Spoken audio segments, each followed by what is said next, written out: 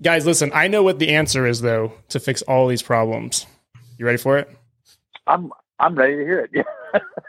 Everyone needs to buy an EV. Yeah. And all of your money problems will go away. Hey, guys, welcome to episode 37 of the 1020 Diesel Shop Talk podcast. Today we have Joe with Performance Transmission Products and David with D&J Components to talk about transmissions, maybe some supply chain issues, shortages of parts, inability to find raw materials. Anyway, this should be a fun episode. Hopefully we get to learn a lot, and we'll try to keep it as not political as possible. Maybe a little bit of political. Hey, guys, I appreciate you joining us today. Thank you for having us. Thank you for the opportunity. Yeah. So if you want to start, Joe, if you want to start introducing yourself, talk a little bit about what it is that you do. Sure. My name's Joe Prather. We're from Oklahoma, and we basically sell diesel performance products online, specialize in helping shops really, not so much for the do-it-yourselfer, but for the guys that maybe have built, one or two transmissions but wanted to venture out. That's what we like to do, and really like to spend a lot of hands-on time with them if possible. Awesome. How much more in depth do you want to go? We can get more in depth in a bit. David, if you want to introduce yourself and what it is you do, an overview. I'm the owner of D&J Components. We're based in Walnut Grove, Missouri, kind of like Mayberry, just a little bitty town here. We make diesel, Dodge transmission parts and also do mainly performance transmissions in-house. Awesome. Mainly for diesels or for gas and diesel? Both of those are what we do. Diesel performance transmissions and drag racing type Ultra 4 stuff. Awesome. Fast stuff we don't have up here. Fast stuff, yeah. Not Alaska parts. Yeah. All right. So one of the things I really wanted to talk about is components, because it seems like components for transmissions are one of the biggest issues we're seeing. Like most of the transmission builders that we deal with, and I guess I'm not totally sure in the shop what problems you guys are seeing, but like getting parts for converters and whatever is becoming quite difficult. So David, from the manufacturing side, what are the biggest issues you guys are seeing with the supply chain right now? I don't know how detailed you want me to get, so I'll go as detailed as you want or as I want, and then you edit out what you don't want there. How about that? Go for it. So really for me, I've seen us headed in the direction that we were going for probably the last year and a half. A year and a half ago, I could make one phone call for anything that I wanted, whether it was raw materials or transmission parts or whatever it was. Typically would have it on transmission parts almost always the next day, 2 days max. Aluminum, maybe, depending on what day of the week it was, maybe 3-4 days, and I would have whatever we needed for material here. Then we went from that to I would have to make 4 or 5 phone calls to get transmission parts here and pay freight from 9 different places, probably exaggerating a little bit, but that's pretty close to where it came, where we went. Then the aluminum went from me being able to get as much material that I wanted to pay for to being suppliers were starting to not have as much product. So I would have to call 2 or 3 suppliers to be able to get enough material to run for a month instead of calling one place. And so I'm having to start branching out, getting further and further and further away from home and having stuff shipped in here from further away, paying higher freight costs, but we were still able to get it. Then just about a year ago, I hired a guy full time to do nothing but chase transmission parts. He sits in front of a computer, bills out jobs, and tries to find transmission parts because we can no longer get them from one place. Joe does a phenomenal job, and we love Joe to death here. He works hard for everybody. But the fact of the matter is he's one guy, and he works hard. He's got a family that he needs to take care of. And so I used to lean on Joe a lot, but when I hired Chris to run those, to chase parts, then we had to go to other vendors, go to other places. I'll just use one part as an example because I've done some math on it. And to talk about transmissions for a second, frictions for Turbo 400s have gone up 250% in the last year. Just those frictions that we use for Turbo 400s. And actually, the frictions that we were using they're not even available anymore. We're having to use a substitute friction, and it's 250% over what we were paying just a year ago. Aluminum pricing in the last, really, it went up. It's been going up a little bit over the last 2 years. I went and looked at what we were paying 2 years ago, 18 months ago, 12 months ago, 6 months ago, and now. The last year has really just soared almost straight up. We went from the raw plate material when we first started buying it, it was about $46, $47 per plate to machine a billet channel plate from. Now I may have to pay $117 to $125 for that same piece. That's 150% increase from where we were at 2 years ago. Yeah. And like I said, the last year is where all that stuff has really just soared. I buy material from Texas now, Chicago, Minneapolis, northern Minnesota, Kansas City, Missouri, Oklahoma City, anywhere I can get material, I'm having to have it shipped in. Well, there's another side of that too. I can no longer buy 400 plates at a time, which is what we can run a month. We can run 400 channel plates a month, but I can't get anyone to ship me 400 channel plates a month. They'll tell me that they have it, hit our credit card for the material, and then we get half a PO 4 weeks later.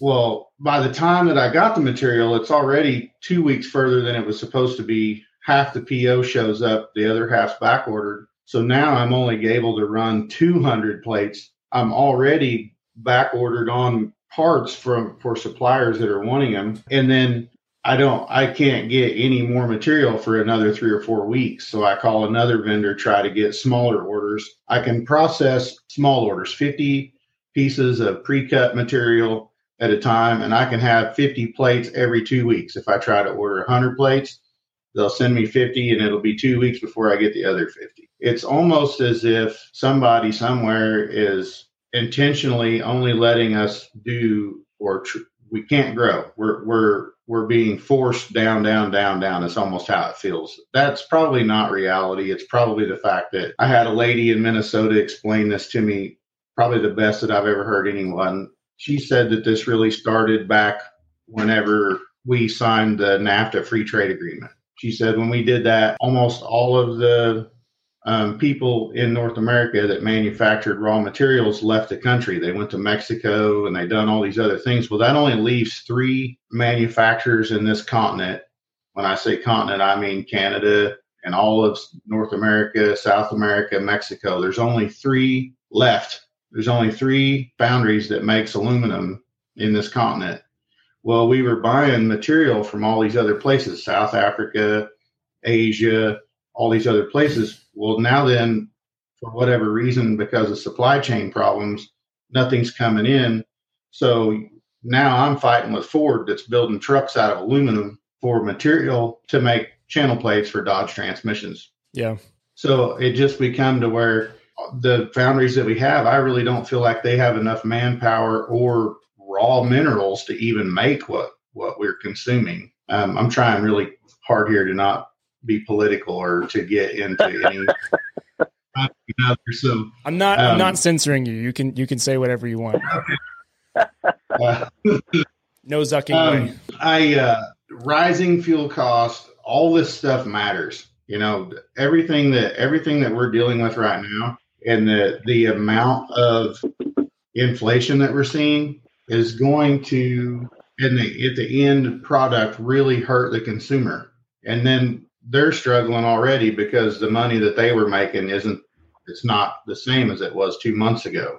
I was just talking to a guy on Messenger, one of my customers, that was asking me about a 400 that we're working on here for him. And this isn't just me that's having this problem. There's other companies that makes close ratio planetaries for 400s, for example. And I won't say who they are because I don't really feel like I can speak for them publicly. But we order planets from them. Used to take a couple weeks and we would have them.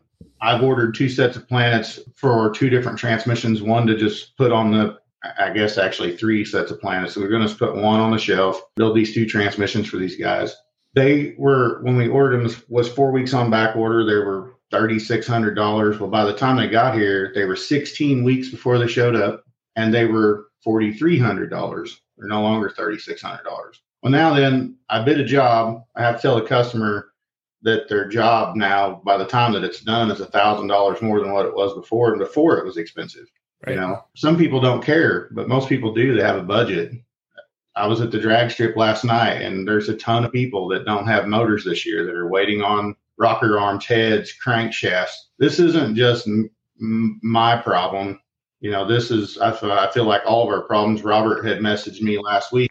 I seriously have been in tears over the stuff that's gone on. It's the hardest thing in the world as a business owner to raise your prices for fear of losing your customers, number one. And then if I lose my customers, I've got 9 families that's counting on paychecks every 2 weeks. You know, so you don't want to lose the customers because you need to make sure that you can keep your employees' families taken care of.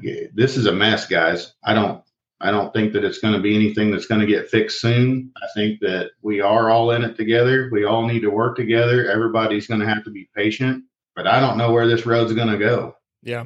Yeah. I mean, when we've got, you know, the doom of like, oh, there's even going to be food shortages and everything too. It's like, well, how much is there going to be care for the, you know, the automotive industry when people are worried about their food, like, and the fact that the dollar is worth nothing. Like, I sent Joe a little article the other night that was talking just about Russia, you know, because we're supposedly at war with Russia or whatever, and we've shut off sanctions to them. Well, because of the United Nations, Russia shut off sanctions to all these other countries. Russia, I don't know how many people know this, but 100% of titanium that's used all over the world comes out of Russia. Number 1 importer to this country of nickel ore is Russia. Number 2 importer of iron ore into this country is Russia. They're the 14th, number 14 on the list of people that the entire globe gets wheat from.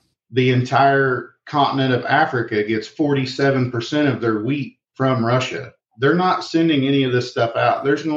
What we're dealing with is tough, but in the end, there's going to be famine in that country. People are going to die because of what's going on.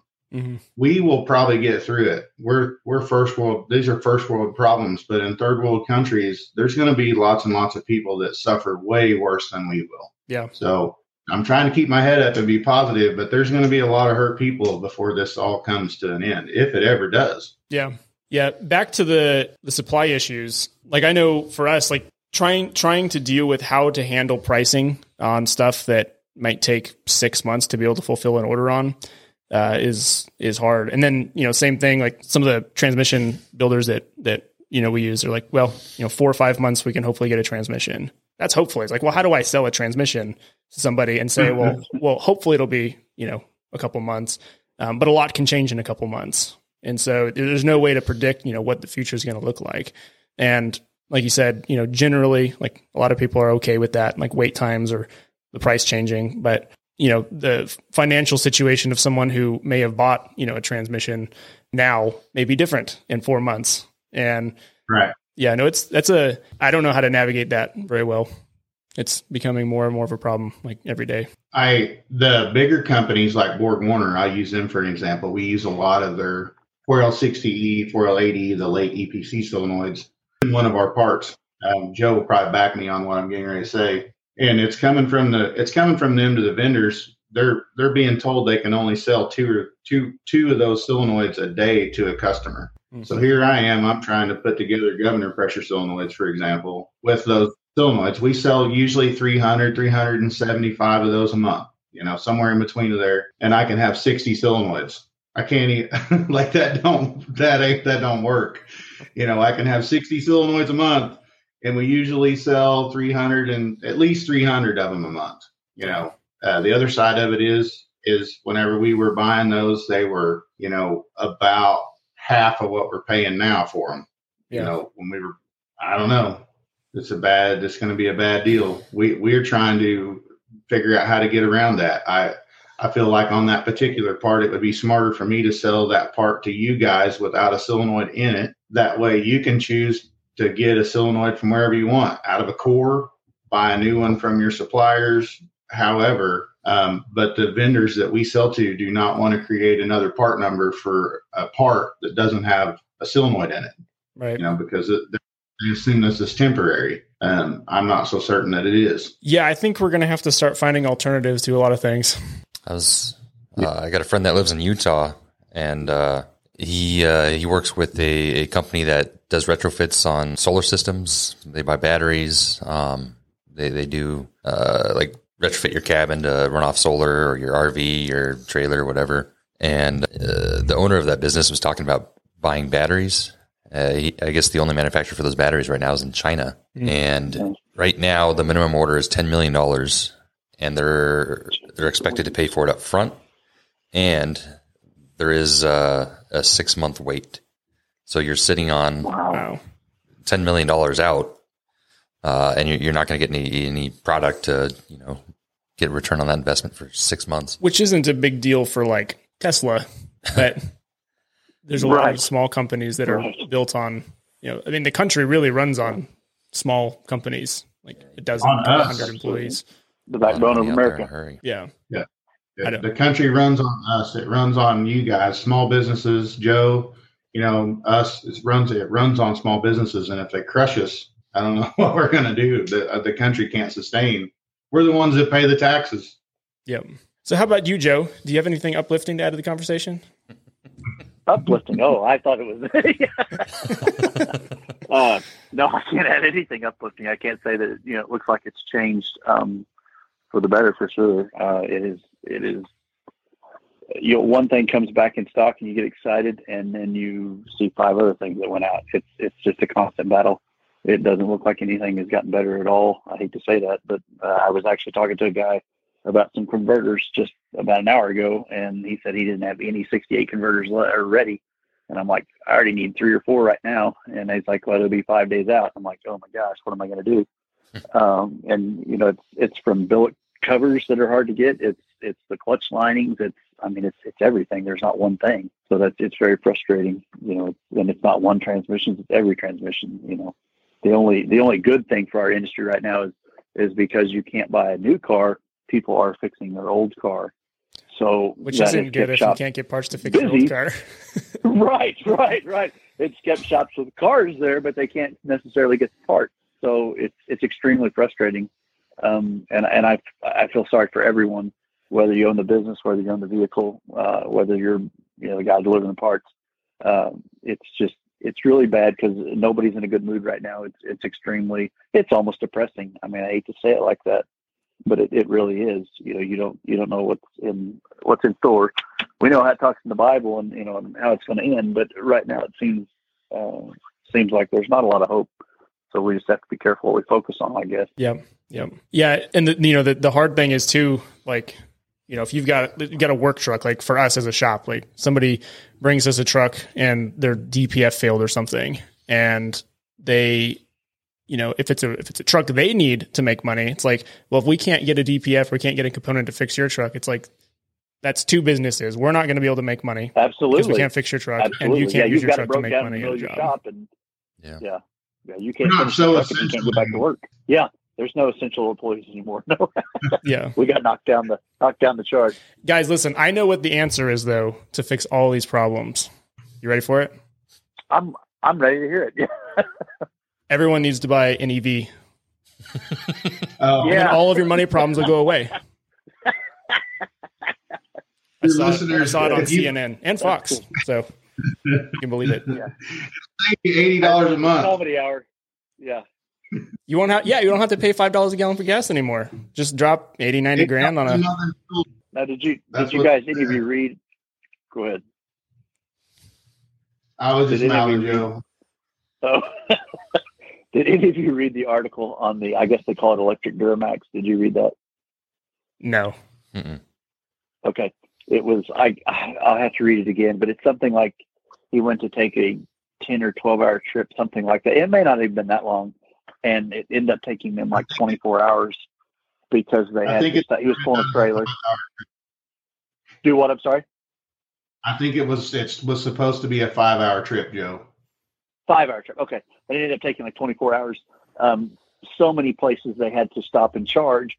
several places didn't have places to charge. They had to backtrack. One place they couldn't find anything, had to plug it in somebody's house and had to spend the night because, like our old house when we moved in, it's over 150 years old.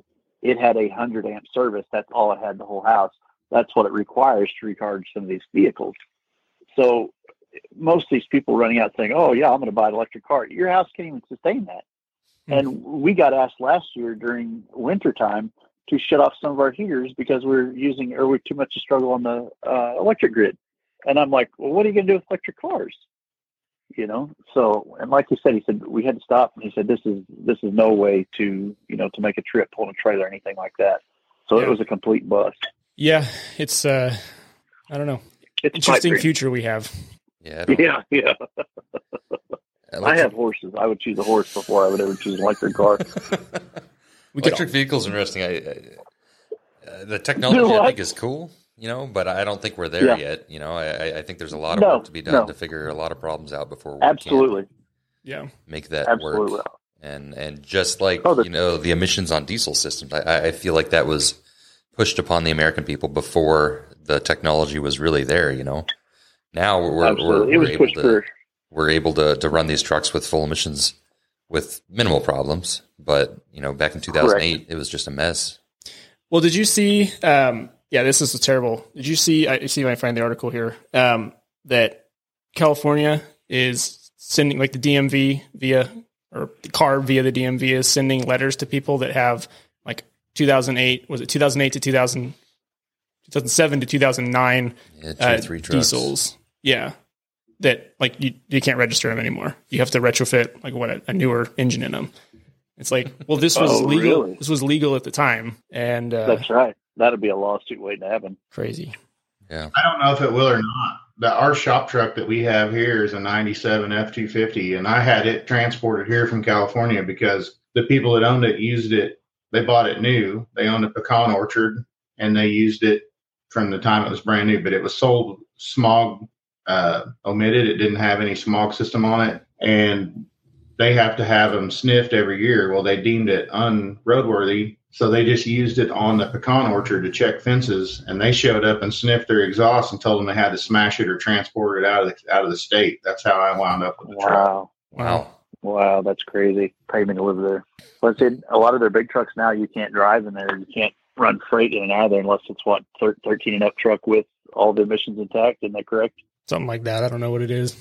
Yeah, because my dad buys and sells a lot of semis and stuff, and those trucks were easier to pick up like pre-13 because they didn't have that stuff on there, and a lot of guys couldn't run them over the road anymore. Yeah. Let's talk about happy stuff, David. When did you start D&J, and did it start with like machining? Was it manufacturing? Was it just because you want to build transmissions? Like, where did you start?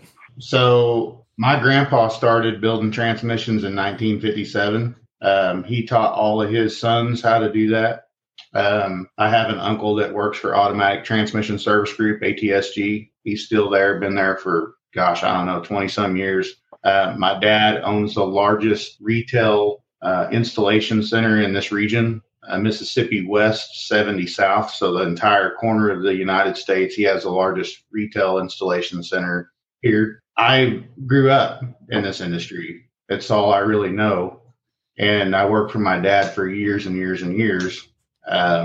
I was the guy that always had to figure out how to make stuff work. So if there was problems that, repetitive issues, that's really how the DCF1, our governor pressure solenoid, that's how that come about, because I stood at a bench at the time and built 3 of those transmissions a day before there was all these cool hard parts available and, constantly having input shafts twisted off and all the neat stuff with the REs. And in the midst of that, you could put on 3 or 4 brand new governor pressure solenoids from Chrysler out of the box, and they would all be junk. And so we started working on trying to figure out how to get past that.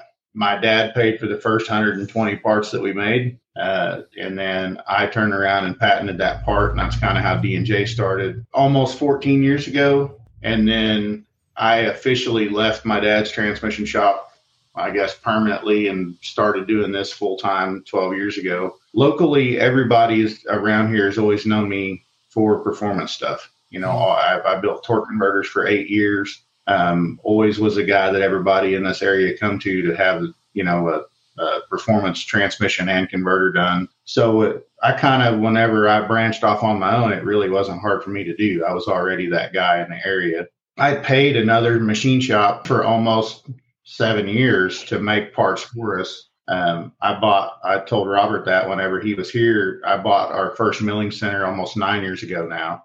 And when I got it here, I didn't know how to turn it on. I actually had to pay a guy to come here and show me how to start it and turn it on. So he helped me through all that nights and weekends and figuring out how to make parts. I went to Gibbs Cam training, met a really, really super good dude named Ben that has really been my saving grace ever since. He's I think of him like a brother.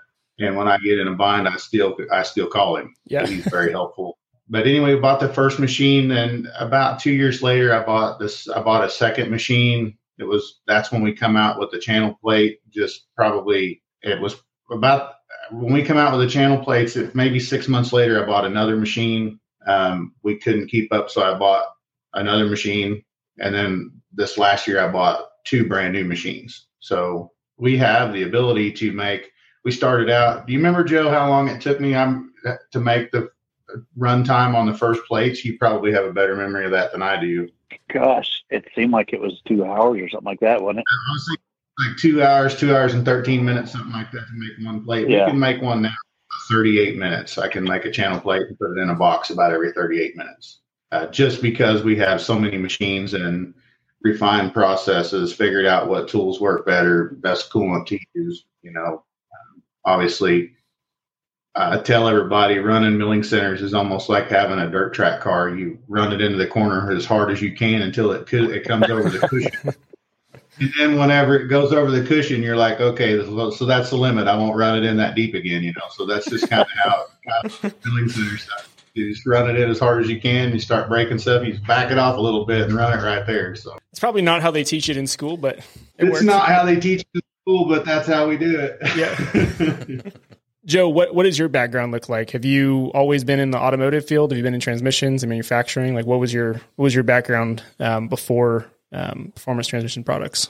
Well, I actually took diesel technology in Votech, and I'm kind of a smaller guy. Robert can attest to that. So I figured out real quick I really didn't fit in working on those big trucks.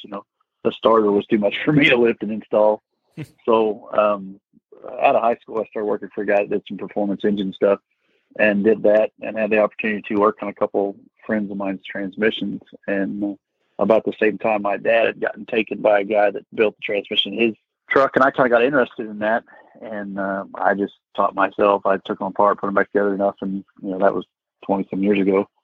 About 98, I think we started a shop just out of a little pole barn, and around 2001, I think we built a big shop, had 5 or 6 employees, and I really liked that.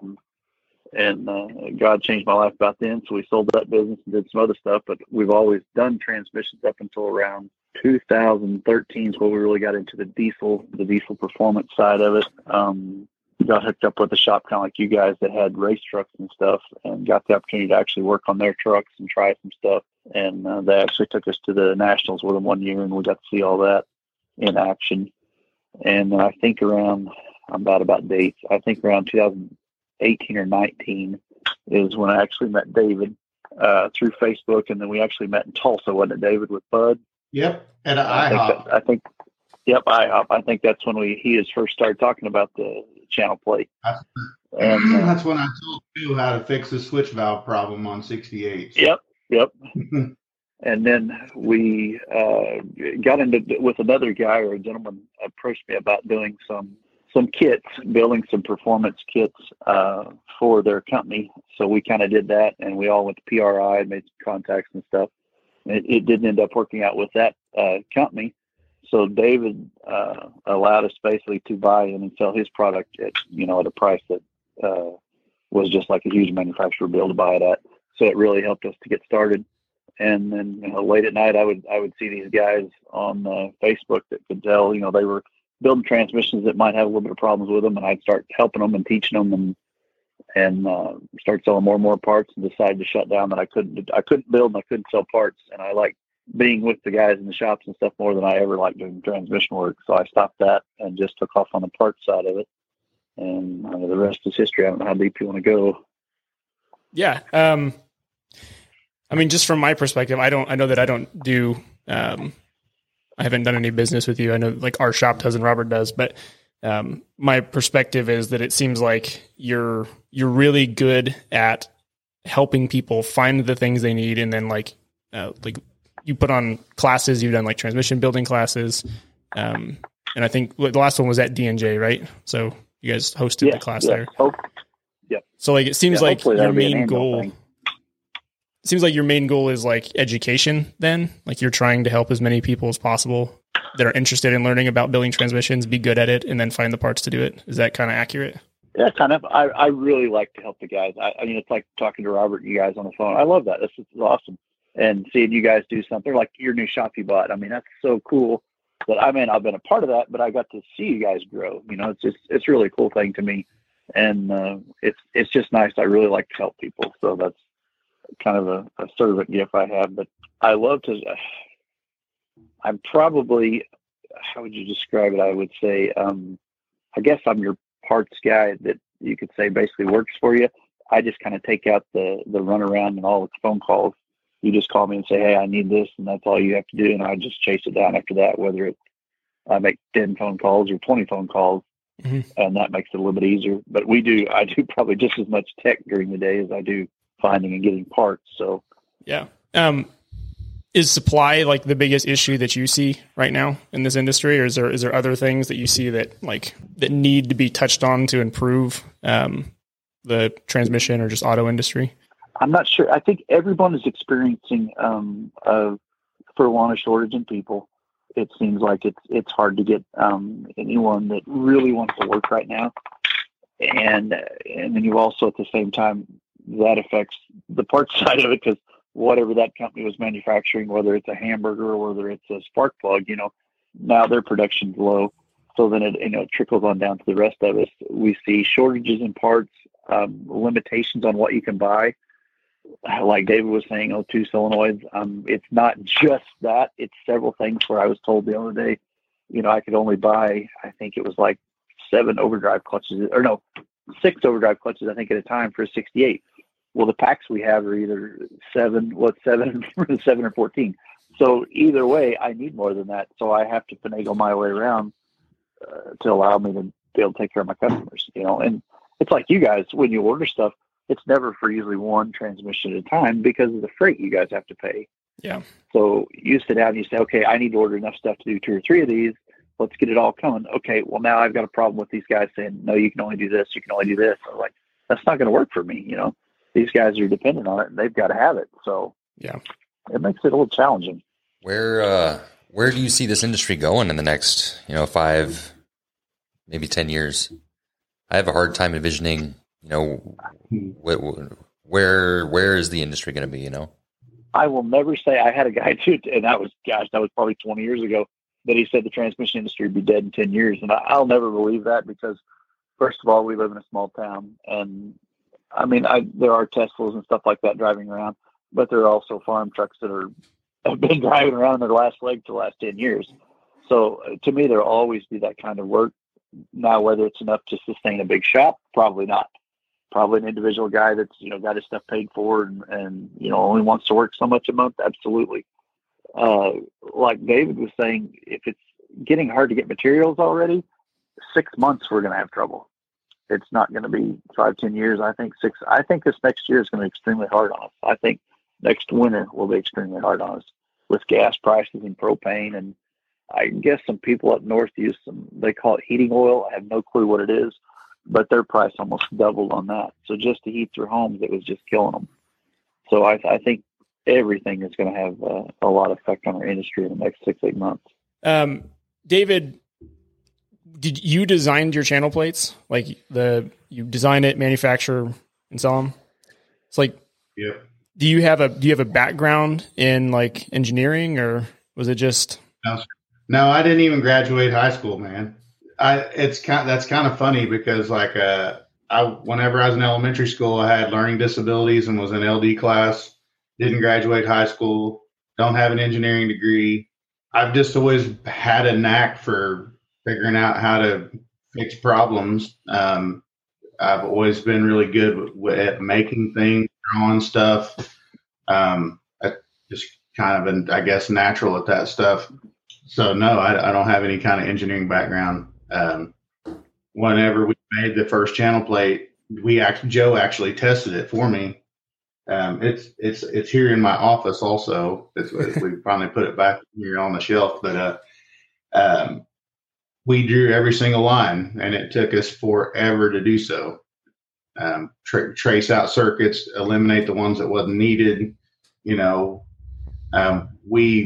When we first made the very first plate, we wanted, obviously, the shallower tracks was to eliminate runtime.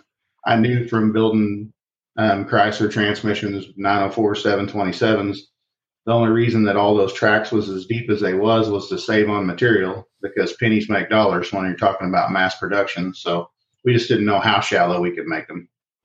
So we originally made the first plate, the tracks are actually deeper in, and then we backed it up a little bit to see if it affected it any at all. And it did not affect it any at all. And that's just kind of where we stayed at. So no engineering degree.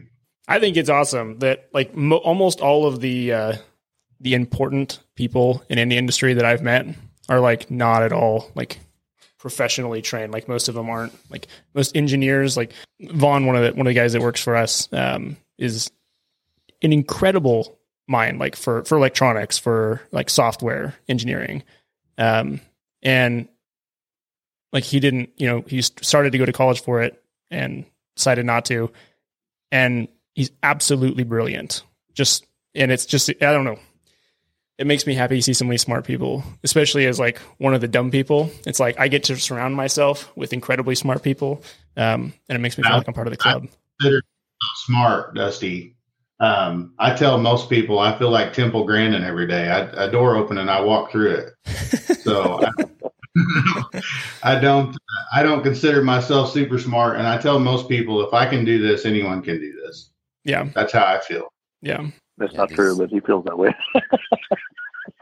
I feel like the times ahead are going to be even more critical to have those innovators, those absolutely critical thinkers come up with solutions to problems that we're going to run into. Yeah, absolutely. Being able to see a different way to do something, and then doing it, being able to make those decisions is going to be pretty important. My concern is that we don't have enough people, I guess, because I feel like I tell people all the time that I'm too dumb to quit. I'm more stubborn than I am smart. And I don't think there's very many people like that anymore. I don't think there's very many people that they're like, I'm just going to beat on this and I'm going to rack my brain on this until I figure it out, because my little girls over here are hungry and I have to figure out how to feed them. And I just don't know if there's enough people anymore that have that mindset. Everything pushes for like a short attention span. Like, the most popular way to interact with people now is in like the shortest clip possible, and generally of something that's not educational, and probably like the opposite of educational, like something incredibly stupid. TikTok. Yeah, TikTok. Shortening. Like I don't even know because I don't use these things, but short like reels or stories or whatever, like something that doesn't actually help anyone understand anything. This is how we're supposed to communicate now. I don't have any desire to communicate with people that way, but it's training everyone to not want to follow through. I think on anything. Absolutely. There's no accountability. There's no accountability in that either. There's no one to listen to what you said. And then if you don't do what you said, there's no one to come back to you and follow up and say, hey, Dusty, did you finish that task that you were working on? There's no accountability in anything. No one achieves goals because no one's pushing them. Mm-hmm. Yeah. Where do you see, Robert? What do you think the next 5 years of this industry is? Next 5 years, making it through this, the times we're in right now with the part shortages and supply chain faults. I think, unfortunately, a lot of businesses might not make it through that. It's going to rely on being able to adapt, being able to adjust, and figure things out. You can't just keep on doing what you always did because, times are changing. But making it through that, right now Ford is not even taking orders on Super Duties because they can't build them. And there's going to be a whole lot of older vehicles on the road. So I think that's a lot of potential they're obviously going to need fixed. The people that are using these trucks for work, they're going to want their trucks to work. I have some pretty good customers that I, trust, that I have done repairs that I typically wouldn't do on, anyone's truck, just to get those trucks, back on the road and making money for those customers. Yeah. I had a truck come in that wouldn't regen because his fuel gauge, the sending unit, was broken. The truck had to be above 10%. I had to see 10% or more in the fuel tank to regen, and it's all 0, so it wouldn't go into regen, and it went in limp mode. So for that customer, I just stuck a resistor in there, so it read 25% fuel. Yeah. I told him what I did, and I sent him down the road so he can. Which isn't like the ideal solution, but when it's your only solution, then yeah. What else? Well, he's able to get back to work. For sure. And I think that's do that for that customer. I mean, he appreciated it. He understands, and we got to do what we got to do. Yep. So I think that's outside of the box thinking. I think that's what it's going to take. Absolutely, I think that's going to be very important for the next 5 years. And then now they're coming out with 10-speed transmissions. They're coming out with CVTs. It's hard to see. I haven't been into a 10-speed yet. I haven't had any customers that have had any fail out of warranty. So it's hard to. I guess having the attitude that you can jump right in and figure it out is going to be pretty important. It's no longer,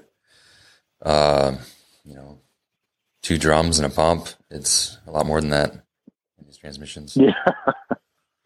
So it'll be interesting. Yeah, for sure. And then you still get those new 10 speeds, and then you still have problems getting parts for them. Absolutely. So it's frustrating, Yeah. Here's the other problem that I see, and even I've seen it on if we're going to talk about the later model stuff, let's talk about CVTs for a minute. I've seen this issue on the CVTs when they come out. The cost of that transmission installed exceed the value of the vehicle. We're already in a situation where families are struggling and their wages don't equal the inflation, and if they're driving something like that now, how do they afford to fix it? Yeah. Hopefully that there's a place in that market that guys like me that have a building full of milling centers can figure out how to remanufacture or make new parts for them to where we can make them more affordable to be able to service them. Yeah. Yeah. I think having the knowledge and the tooling, people like you are in a great spot to make a shift if you have to into something else. If you've already got the equipment, it's a lot of work. Maybe shifting to a different material or different, whatever you're making. But I think shops like yours are going to be really important. And then just having relationships, like shops having relationships with each other, the manufacturers and the sourcers like Joe and the sellers. There was I don't remember what the name of the company is, but there's a shop in Pennsylvania, manufacturing facility. They did something for automotive parts for OEMs. And when they were having supply issues, they ended up switching over to making canning jar lids instead of whatever manufacturing, whatever auto parts it was. And it's like, that may be what it takes. Like find a need and figure out what tools and skills do I have that I can fill that need. Well, I've told my daughter, my daughter runs the manufacturing facility. She's the one that takes care of all the CAD stuff now and keeps the milling centers running and everybody. My wife and her, if it wasn't for those two, those parts probably wouldn't never make it out the door because I'm busy on the other side of the street doing the transmission stuff now. But I told my daughter, if we have to build ice trays, we'll make ice trays. I mean, whatever we have to do, we'll adapt, whatever, If we got to build stainless steel toothbrushes, and that's what we'll do. Whatever we have to make to keep chips flying and keep going, that's what we'll do. So, well, I don't think I have anything else here. I love talking to you guys, but I don't want to take up too much of your time either. Thank you for having us come on. I appreciate it. Yeah. Thank you, Joe. Thank you, David. Thank you, Hey. Robert. Thank you. Thank you. If you guys want to have a conversation about anything else in the future, just let me know. I'd be happy to sit down and talk. Awesome. Thank you. All for right. the time. Thank you. Yep. See you guys. Have a good day. All right, Have bye. a good day for your weekend.